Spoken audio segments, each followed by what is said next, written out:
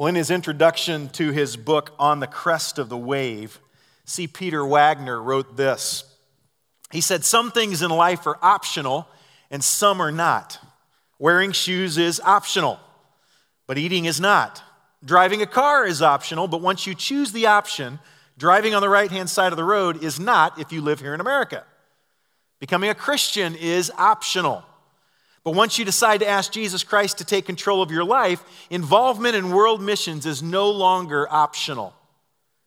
He says, "I'm not saying that these things are impossible. You can choose to go without eating, but if you do, you must take the consequences. You must be willing to exist at a low energy level, to invite infection and disease, and if you persist, to die. You can choose to drive on the left-hand side of the road, but if you do, you're going to pay fines and you're going to cause accidents." And then he ends up this section in his introduction saying this, "And you can reject world missions even if you're a Christian, but the consequences are clear. Number one, you'll find yourself sitting on the bench while you could be playing in the game. Number two, you will lose authenticity as a Christian. You say that Jesus is your Lord, but you'll be failing to obey him at a crucial point. And then number three, you'll be poorly prepared for the judgment day when what we have done here on earth will be tested by fire, and only the gold, silver, and precious stones will remain." He says, whatever else this means, Jesus will not be able to say to you, "Well done, good and faithful servant." This week I was eating lunch with a friend of mine who's not a follower of Jesus. I hope that you have people in your life that you know don't know Jesus as their Savior. We talk about this a lot here. If you surround yourself simply by Christians, I really feel sorry for you. I do. I think you need to have people in your life that don't know Jesus, and the purpose of that relationship is, of course, friendship and relationship and living life with them. But the most important part of that relationship is ultimately introducing them to who Jesus is and the difference that he's made in your life. I hope you have those relationships. I was having lunch with this guy this week, and I always know that's kind of an intimidating thing for somebody to do, to eat lunch with a pastor, unless you believe what I believe, right? Because you just automatically think, I'm going to shove something down your throat, I'm going to judge you, And I try in those relationships not to do that. This guy is a very good man, but he doesn't have a relationship with Jesus. And he said to me this. He said, "Brian, in less than 20 years, things are going to start hurting on both of us." And I'm thinking, dude, I don't know about you, but man, the stuff's already hurting on me. It may be 20 years for you, but it's not going to be 20 years for me. The stuff's already hurting. But I said, okay, I'll give you 20 years. I'm thinking, okay, I'll be 69. I can't even imagine. But all right, it's going to start hurting. And he said this. He said, when that stuff starts hurting, we're not going to be able to enjoy life like we can now. He says, we have to squeeze everything in right now. We got to do everything right now. If we want to do it, we got to do it. We have to do it right now. And he kind of looked at me. And I have a lot of these relationships in my life for whatever reason. And I just kind of looked at him like, huh. And he kind of looked at me like, huh. And we sat there at a place we shouldn't have been, at Freddy's Burger Place on High House Road. Great place. All right. If you can't make it to Lost Trace, go to Freddy's. There's nothing in there that's good for you, but it is good. All right. And so, I'm going 20 years. It's not going to be 20 years. It's going to be 10 minutes, and things are going to start hurting, right? But we sat there across that table looking at each other, with the cheeseburger in hand going, huh. And he could tell that I kind of felt a little differently. And I knew that he felt exactly what he was saying, but kind of wondered, why aren't you saying anything back to me? And the truth of the matter is this. I can understand why someone who believes that all there is to this life is what we experience on this planet, and then we die, would want to live for this moment and for their self. I get that. I understand that. In fact, the Apostle Paul said it well in 1 Corinthians 15 in verse 32. He said that if there is no resurrection, then we should all eat, drink, and be merry right now. Why? Because in the end, all we do is go back to dust. We cease to exist. And if this is all there really is, then I say, and I tell you as one of your pastors, enjoy it right now. Do everything that you can do because this is all there is. And in the end, we just die. We just cease to exist. That was his philosophy, and I get that. I understand that. If I was convinced there was no God, that he didn't have a purpose and a plan for my life, that he didn't rescue me from the debt of sin that I owe, that I can't possibly pay on my own, then I'm not doing what I do right now. And I don't think Matt is or Jerry is. I'm going to eat, drink, be merry. I am going to squeeze everything into this moment in time because this is all there really is. But if you're a follower of Jesus, you should think differently this morning.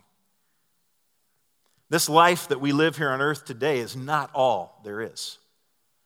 In fact, this life, if we're honest, really then is just a little grain of sand on the continuum of eternity. And Jesus talked frequently before he went to the cross to give himself as a sacrifice for our sin. He talked frequently about these things. He wanted his followers to know that he would be leaving, and then he was going to leave, but that he was going to come back again, and they should be ready and waiting for his return. That's why in Matthew chapter 25 and verse 13, he tells them to be alert, to be watching, because they don't know when he's going to come back, but he is going to return. And if you look at the Gospels, especially at Matthew 24 and 25, there's almost this preoccupation that Jesus has in helping them understand that my death is imminent. It's just around the corner. I'm going to go away. I'm leaving you dudes here, and you got some work to do, and I'm going to come back. And when I come back, I want to make sure that you've done what you're supposed to do. He's getting them ready for significant change in their lives. They're going to go from simply being followers of his and following him along the countryside as they went from town to town and village to village and group of people to group of people. And he's kind of the front of the ministry. He's going to go back to heaven, and now they're going to be the front. They are going to be the pioneers that are going to blaze a trail with the message of the gospel that's going to sweep across the land after he returns to heaven. And so that they would be ready, he's going to tell them several stories so that hopefully they will get the point. And, you know, it's kind of somewhat surprising in the 21st century, especially to some theologians, some great pastors, that Jesus just simply was telling stories all the time. I like what I read that Chuck Swindoll said this week about parables. He said in the 21st century, some theologians look down on that, telling stories. It's not very sophisticated. You tell stories to children, not adults. Then he says this, that may be why so many adults have never learned the deep truths of Scripture, because we've left the simple stories and the children have learned them instead. That's why I love what's going on in our children's ministry. And our kids are hearing stories right now that aren't just stories. They're stories that are going to allow them to grasp the really very elementary truths of Scripture. And as a result of that, their lives are going to be changed. They're going to be different. We would do well as adults to understand and read stories. And I believe that's why that was one of Jesus' favorite methods of teaching, was just simply storytelling. So if you have your Bibles or your phone or your iPad or something, turn to Matthew chapter 25 and verse 14. And we're going to go through this passage of Scripture, and I'm going to do something a little differently than I would normally do. Normally, we would just kind of break it down and go through the verses of Scripture, but I kind of want to tell you the story. I want to read you the story as Jesus would have told it that day when he was giving it, all right? So we're going to look at verses 14 to 30. Jesus said, "For it's going to be like a man going on a journey." Remember, he's saying, watch, be prepared, wait. It's going to be like this, guys. Man's going to go on a journey, and he calls his servants, and he entrusts them his property. To one he gave 5 talents, to another 2, to another 1, to each according to his ability. Then he went away. Verse 16, he who had received the 5 talents went at once and traded with them, and he made 5 talents more. Now this word traded, it gives us the idea that he took that money and he invested it. Now whatever he did, it must have done really well, right? I mean, some of you enjoy playing in the stock market. You buy and sell stocks. This was the home run, all right? This was, he bought the stock, and a few days later, he doubled his money. It was awesome. It was great. Whatever he did was successful. Verse 17, so also he who had the 2 talents made 2 talents more. He doubled his money as well. But verse 18, he who had received the 1 talent went and dug in the ground and hid his master's money. And after a long time, the master of those servants came and settled accounts with them. And he who had received the 5 talents came forward, bringing 5 talents more, saying, Master, you delivered me to 5 talents. Here I've made 5 talents more. His master said to him, well done, good and faithful servant. You've been faithful over a little. I'm going to set you over much. Enter into the joy of your master. And he who also had the 2 talents came forward, saying, Master, you delivered to me 2 talents. Here I've made 2 talents more. His master said to him, well done, good and faithful servant. You've been faithful over a little. I'll set you over much. Enter into the joy of your master. Verse 24, he also, who had received the 1 talent, came forward, saying, Master, I know you to be a hard man, reaping what you did not sow and gathering where you scattered no seed. So I was afraid, and I went and hid your talent in the ground. Here you have what is yours. But his master answered him, you wicked and slothful servant, you knew that I reap where I have not sown and gather where I scattered no seed. Then you ought to have invested my money with the bankers, and at my coming I should have at least received what was my own with interest. So take the talent from him and give it to the one who has the 10 talents. For to everyone who has will be given, and he will have an abundance. But from the one who is not, even what he has will be taken away. And verse 30, I think, is one of the most sobering verses. Certainly the most sobering part of this story as Jesus ends it, and even more sobering if you can picture Jesus himself actually saying the words. Verse 30 says, and cast the worthless servant into the outer darkness. In that place there will be weeping and gnashing of teeth.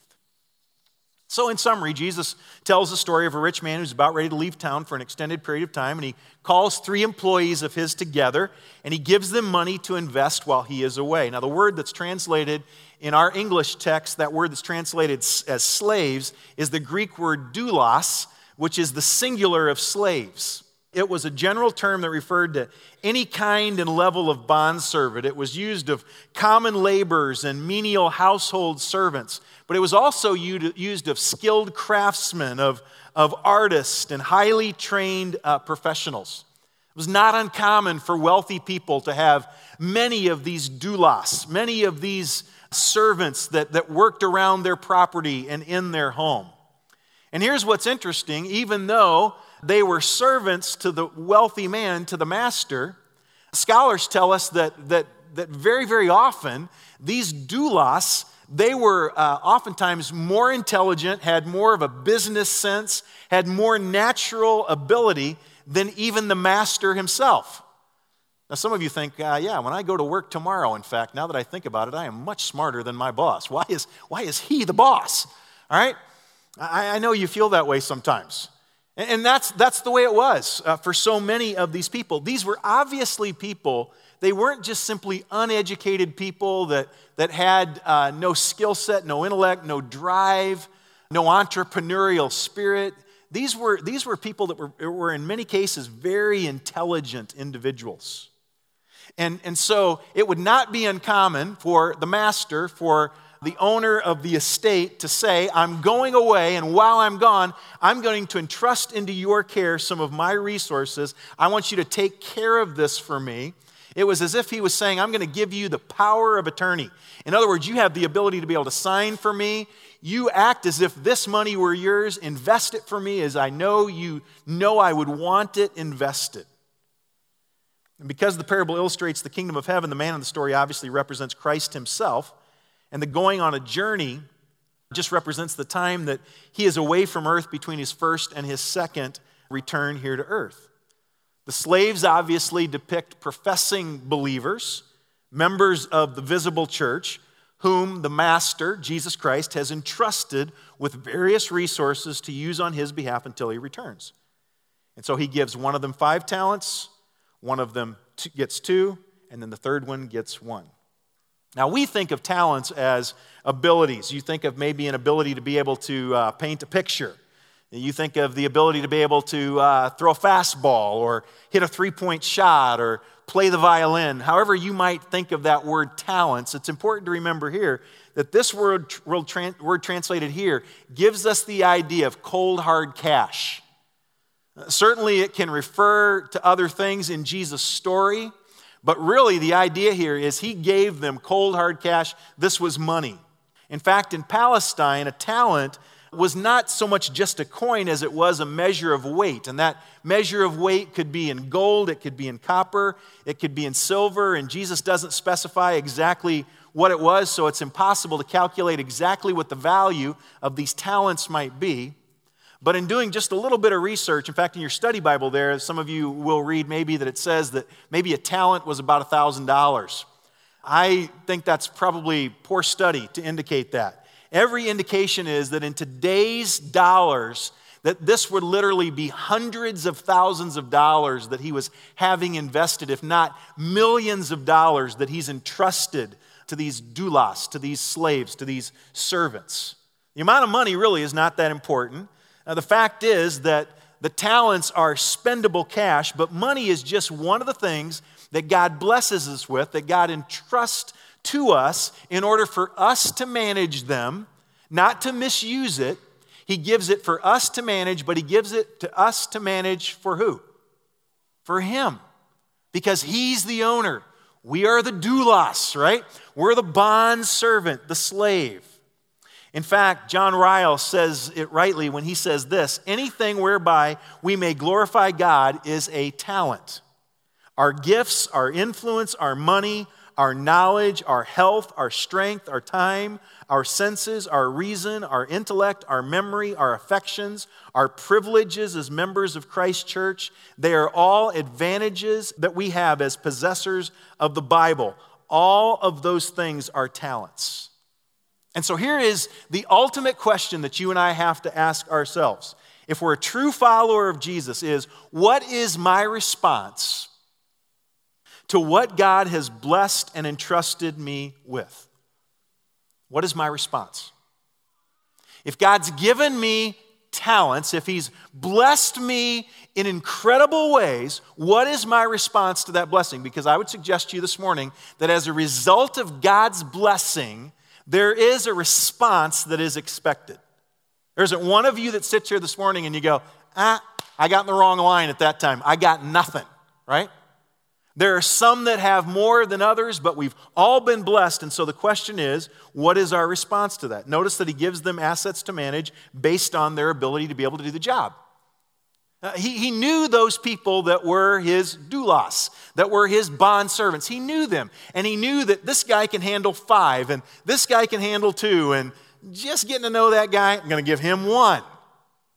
God does that with us as well. We've all been given different levels of responsibility, different levels of blessing. Some of us have been given incredible financial resources.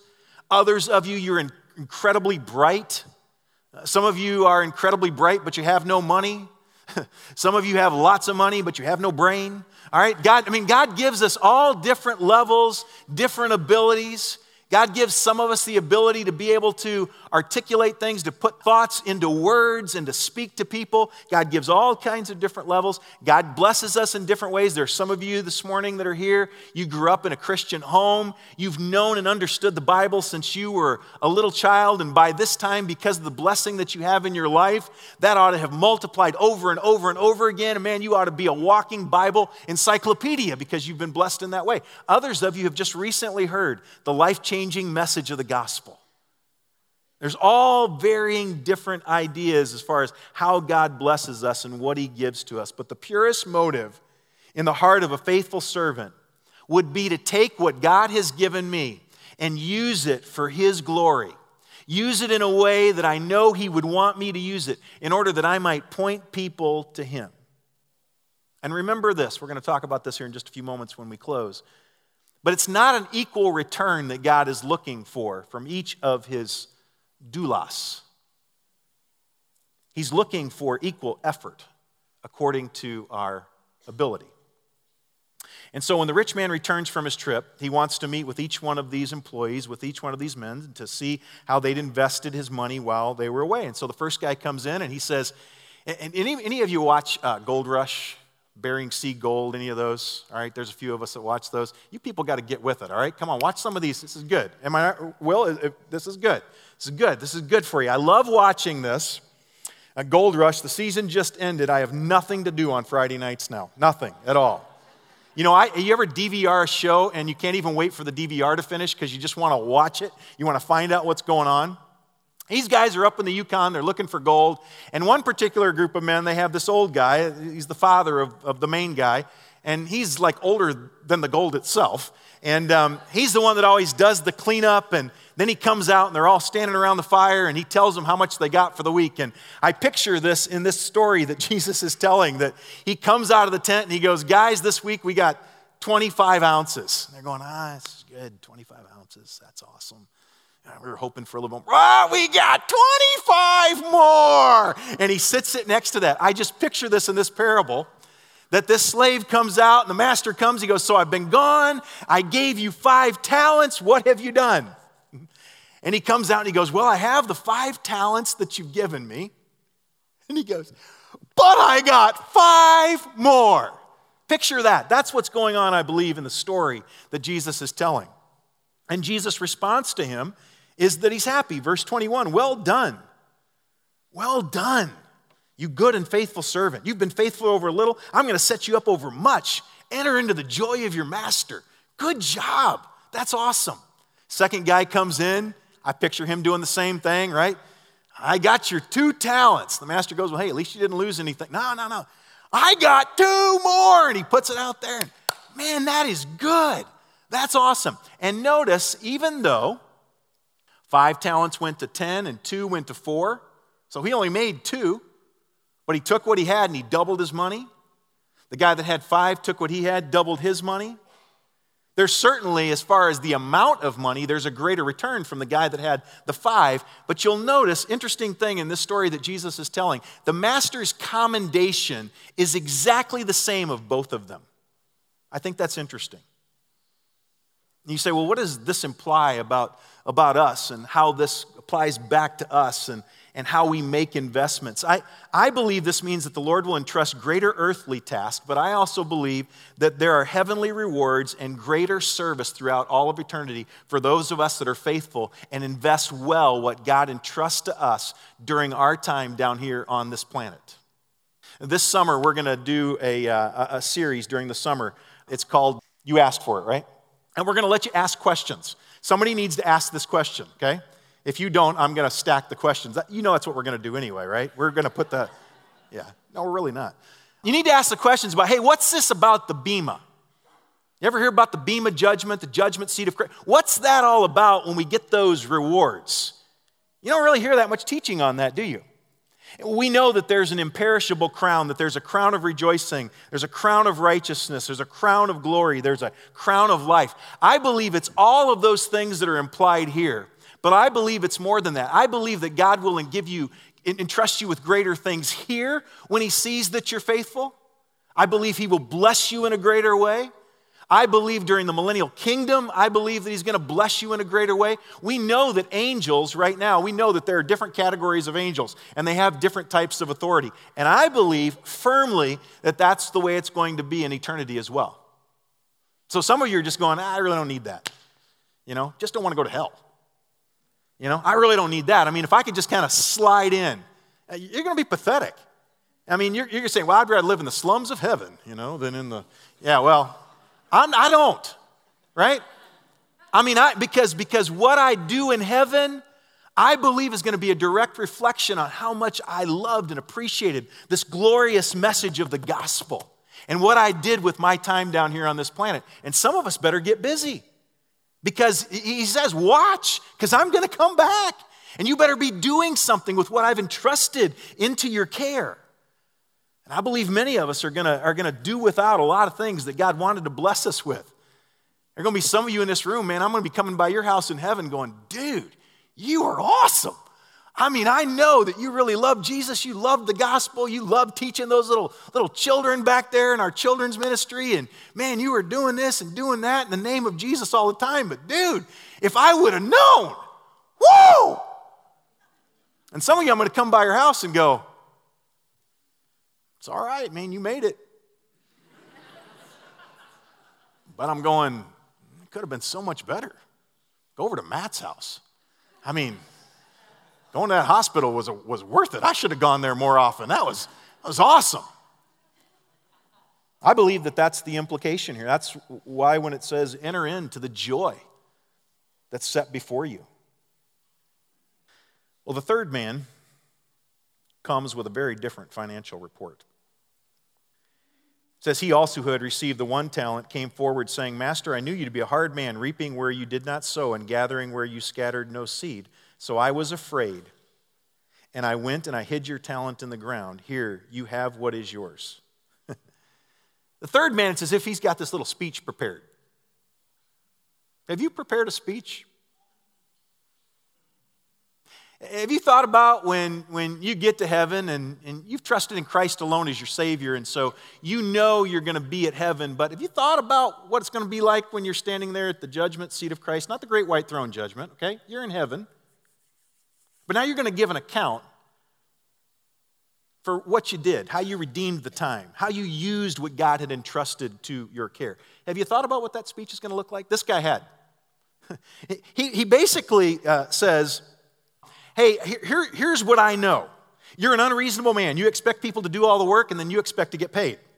So I was afraid to risk what you gave me because I didn't want you to be disappointed. I didn't want you to yell at me. So I simply did nothing. I put it in the ground. I buried it here. At least you got your money back. The boss condemns him for laziness and wickedness. Wickedness because he accused his master unjustly, and lazy because he had not faithfully used what he was given. The master goes on to tell him, hey, you could at least put it in the bank and gotten me a little bit of interest. Scholars tell us that at the time, the interest rates probably were about 12%. If you put money in the bank, you got at least 6%. So he's saying, you could have at least got me 6%. Maybe not double my money, but something.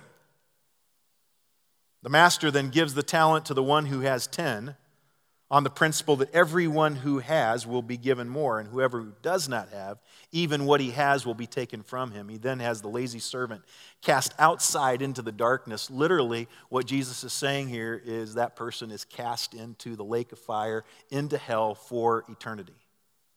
See, the third man was not simply unfaithful, he was faithless. No matter what his opinion was of his master, he should have acted in accord with what he knew his master would expect. But he refused, and instead, he went about his life doing his business, taking care of his stuff. And I would suggest to you that there are a lot of us that live our lives that way right now, don't we? We go on about our task even though we know what God would expect us as a follower of Jesus Christ. Is it possible? It obviously is in Jesus' story that some of us who think we know Jesus Christ really do not know him. We're phonies, we're hypocrites, we're pretending to be what we're really not. If he would have been a true Christian, we know what happens. A person who wastes their abilities, a believer who wastes their abilities, their spiritual gifts, opportunities, they'll have their work burned up. Paul said that in 1 Corinthians 3, that if anyone's work is burned up, he's going to suffer loss, though he himself will be saved, but only as through fire. So there are people, obviously, that are going to be followers of Jesus, and yet you're lazy, you're not good stewards, you don't invest well what God's entrusted into your care. You're going to get to heaven someday because you're trusting in Christ alone, and our salvation is by faith, not by good works. But I like what Paul says, but only as through fire. Everything else is going to be burned up. You aren't going to have stored anything up in heaven. The person represented by this man has no faith at all and therefore no saving relationship with God. And I'm afraid that this is kind of what Jesus was referring to in Matthew chapter 7 when he said that many will say unto me in that day, Lord, Lord, did we not do all of these wonderful things? And Jesus will say to them, I never knew you, depart from me. It's a sobering thought to realize that certainly as a pastor, that there are people that sit here in front of me and Jerry week after week after week, and we look into your faces. It's a very, very sobering thing for a shepherd to think that there are some of you that are sitting right here, and because of what we know Jesus taught in the Gospels, there are some of you that while you give lip service to a relationship with Jesus, you've really never known him. Your life has never really been transformed and changed. And Jesus is saying one of the ways in which we know that is because you don't use what's been entrusted to you, the blessings that God has given you for the furtherance of his kingdom, for his honor, for his glory. One of the surest ways to know. The sobering thought. Simple, yet profound and true. So what's the bottom line? Why does Jesus tell us this story? If you could picture Jesus telling the story, it only took me about 3 minutes to read the whole passage. Jesus just kind of told the story, and I always love it when Jesus told the story, and he goes, that's it, now think about that. And he would kind of walk off. And I'd go, I just love to do that one time. Some Sunday I'm going to come out here, I'm going to tell you a story and go, think about that. And then I'm going to walk off. And you're going to go, didn't get it, okay? I'm not Jesus. So I'm going to have to tell you what I think Jesus meant by telling this story. Just real quickly, I'm going to give you 5 things. They're going to be up on the screen. If you're a follower of Jesus, you're a doulos. You're a bond slave. Everything you have to invest is his and should be used with his desires as the deciding factor and not yours. If you get nothing else out of this morning, if you will wrap your arms, metaphorically speaking, around that statement, and you will take it out with you, and you would say, from this day forward, April 12th, 2015, I will live like I believe that statement, Northwest Community Church, this community will never, ever, ever be the same again. How about that? That's a pretty big statement, right? If you're a follower of Jesus, you're a doulos. It's so easy for us to act as owners, right? See, if those guys would have been owners of that money, then when the master came back, hey, what'd you do with that money that I gave you that was yours? Well, hey, look, I had 5, I've got 10 now. I had 2, I've got 2. I'm not a risk taker. I just went and I buried it in the ground, so I still got what you gave me. And the master would have gone, all right, it's up to you. It's not what happened though, right? Because he expects a return because we're not owners of our talents. Rather, we are managers. You see, that's the problem, right? You and I believe because our name is on the deed of that house, we actually believe it's ours. Now, we know it's not ours right now. We know it belongs to us and the bank, right? We get that. But I'm asking you, do you think Jesus' name is on the deed? Or are you really so arrogant as to believe that you actually own that? You say, well, I got a 401k, I get a statement every month, it's got my name, it's my Social Security, I'm the owner. I got this car sitting out in the driveway, I have college funds for my kids, I have kids and they belong to me. We made them. They're ours. That's the problem with so many of us as believers. We don't understand our proper relationship to the God that created us and wants a relationship with us, that we are not owners, we are managers. We are slaves. We are doulos, bond servants. When we wrap our arms around that and we live that way, then everything we do with everything he's entrusted into our care, we do it with his values in mind. God, how would you want me to spend this money? How would you want me to spend this time? How do you want me to parent these kids? Where do you want me to work?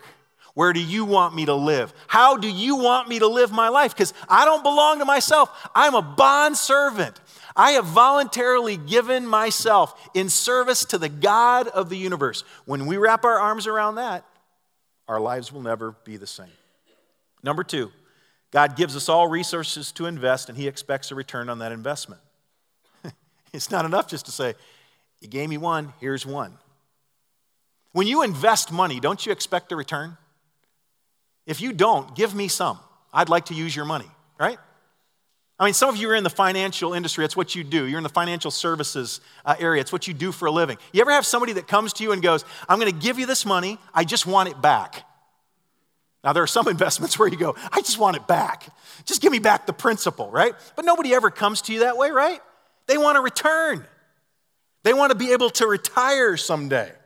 They want to be able to do something with that money. Well, the owner of everything that's been entrusted in your care has the same view. God expects a return on that investment. It's not enough to simply amuse yourself in this earthly life. One person said, don't find a rocking chair and yawn yourself into oblivion. It's not an option. Some of us have a lot, some of us have a little, but he expects us to get him a return. Luke 12:48, everyone to whom much was given, of him much will be required, and from him to whom they entrusted much, they'll demand the more. 1 Corinthians 4:2, moreover, it is required of stewards, of managers, that they be found faithful. These are requirements. With every benefit, with every blessing comes a responsibility. Parents, you tell your kids that all the time, don't you? Don't they? Don't they tell you that? Well, if you want this benefit, then what? Then you have this responsibility, right? If you want this phone, I want the passcode. That's the way it is in my home anyway. If you want your own room, you got to take care of it. You got to clean it. I don't want to wear a gas mask when I get to the door and walk over the threshold. You got it. You got to take care of it. You got to manage it well. God does the same thing with his children. Whatever he gives us, when he gives us responsibility, there's something that comes with that. When you're given the benefit, there's the responsibility. Number 3, step out, take risk, live dangerously, take constant chances with your life and your stuff for his glory. I love this. It's one of my favorite things. I told Jerry this week, it's one of my favorite things to preach. Live dangerously. Take risks. Some of you have never done that in your life, and as a result of that, you live very, very boring lives. On this earth, and heavenly speaking, you live boring lives because you only do whatever it is that you can see. You don't want to take any risks. You just simply want to live very conservatively, and I'm asking you to do this. I'm asking you to step out, to take risks, to live dangerously. Do you think that those 2 servants who got that money, wouldn't it have been just easy to do what the third guy did? I just don't want to lose it. I don't want you to be disappointed in me. I don't want you to. I mean, that guy that went from 5 to 10, I mean, he had to take some risk, right? He had to make some hard decisions along the way in order to be able to double his money in that period of time. The guy that went from 2 to 4, it took risk. I want to challenge you to do that, to take risks, to live dangerously. Some of you just need to do something totally insane in the name of the gospel of Jesus Christ, because you've never, ever, ever done it before. You would get an incredible rush if all of a sudden you did something in the name of Jesus. Some of you that are so scared of homeless people and people that you just need to go down to Durham and you need to get involved in one of those rescue missions and you need to get dirty for the sake of the gospel. You need to take some risk and store up some treasure in heaven. That would be so awesome for some of you. Some of you are already going, please don't let me go there. I'd do anything. I'll help at Panther Creek High School. Please don't send me down to Durham. I don't know what those people are doing down there. They might kill me. Who knows what they might do, all right? Some of you are already nervous about that. Some of you, that's the greatest thing you could do. Some of you who are hoarding things. I watched this commercial that's been on TV recently as I'm watching CNBC, and it's this guy. He goes, my life expectancy is 24 years, but my money's only going to last 15. And he kind of gets this look on his face. And I'm going, dude, your life expectancy might be 30 seconds, which means you got too much money. Right? Think about it. 15 years. You and I don't have the next breath that we're going to take unless he blesses us with it. To say my money's only going to last 15 years, therefore, I better hoard it. I better do something. I better not give. I better not live dangerously for the sake of the gospel, because what if? There's a show on TV right now. It's on the Fox Business Network. It's called Strange Inheritance. Anybody seen it? All these strange things that people leave. I was watching it this week, and this guy left 200 John Deere tractors. His family sold them for $500,000. I'm like, dude, you should have sold the tractors and gone to Tahiti or something. Because that's the truth. We're all going to leave it. We need to step out, take risk, live dangerously. A pastor friend of mine said this several years ago, and I wrote it down, and I don't think I'll ever forget it. He said, my greatest fear is that I might be successful in life at the very things that don't really matter. And I've thought about it. That's me too. I don't want to be successful at the things that don't really matter. I don't want to get the commendation from my work that says Employee of the Year. Wow, you really did well. You contributed to this. I don't want to get all of those things and have plaques hanging on my wall, and all of them are commendation for something that ultimately did not really matter. That ought to be your greatest fear as well, that you will be successful at the things that ultimately don't really count and don't really matter. In order to do that, you got to step out, you got to take risks, you got to live dangerously. 4 and 5, real quick. Don't try to simply hang on to what you have. for some of us, that's the way that we live our life almost every day. We're just trying to hang on to whatever we have. I just don't want to lose it. A lot of us went through the financial crisis, 2008, 2009. We saw 401ks go down. We saw real estate values go down. And now we just go, I just want to stay the same. I just don't want to lose anything. And so you're doing everything that you can, and I can't make that investment, and I can't do this, and I can't step out in faith and do this, and this thing that I think God may be calling me to, I really can't do that, because if I do, that's the way we're living. And I want to try to tell you that you need to simply not live just hanging on to what you have. Jesus said it well in Matthew 16. He said, for whoever saves his life will lose it, but whoever loses his life for my sake will do what? He'll find it. It's the paradox principle. You want to have life? Lose yours. That's the way you're going to know what real life is. When you lose what you now think is so awesome, when you give it up and you live like this, with arms wide open, with the palms of your hands wide, rather than clenched fists, Jesus says that's really when you're going to have life. And then lastly, Jesus is returning or you are leaving, so be prepared. Jesus is going to return. We believe in the imminent return of Christ. We believe that he could come before we close today. If he doesn't, we know one thing for sure. Everyone in this room, if he doesn't come in probably the next 90 to 95 years, pretty much everybody in this room, we're going to die. Be encouraged. You're going to die. Right? You know, for the follower of Jesus, oh well. Jesus is returning or we are leaving, and we need to be prepared. We need to be invested in what really counts and what really matters. Because he expects a return on his investment.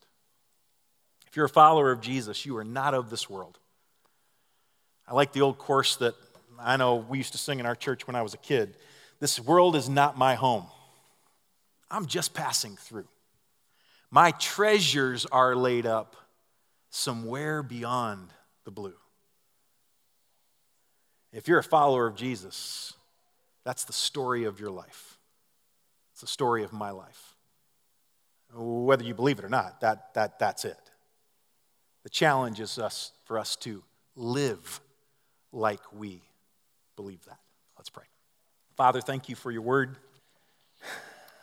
Thank you for telling us stories that we can understand. God, there's no doubt in my mind that if just a few of us really grasped this story and what you meant by telling the story, this church will never be the same. We will make incredible impact with the gospel of Jesus Christ in this community and around the globe when we realize that we are simply bond servants. We're simply managers. We're simply stewards. God, we believe that there is no one greater than you. God, as we said earlier, if we believe that ought to transform and change our lives in just a huge, huge way.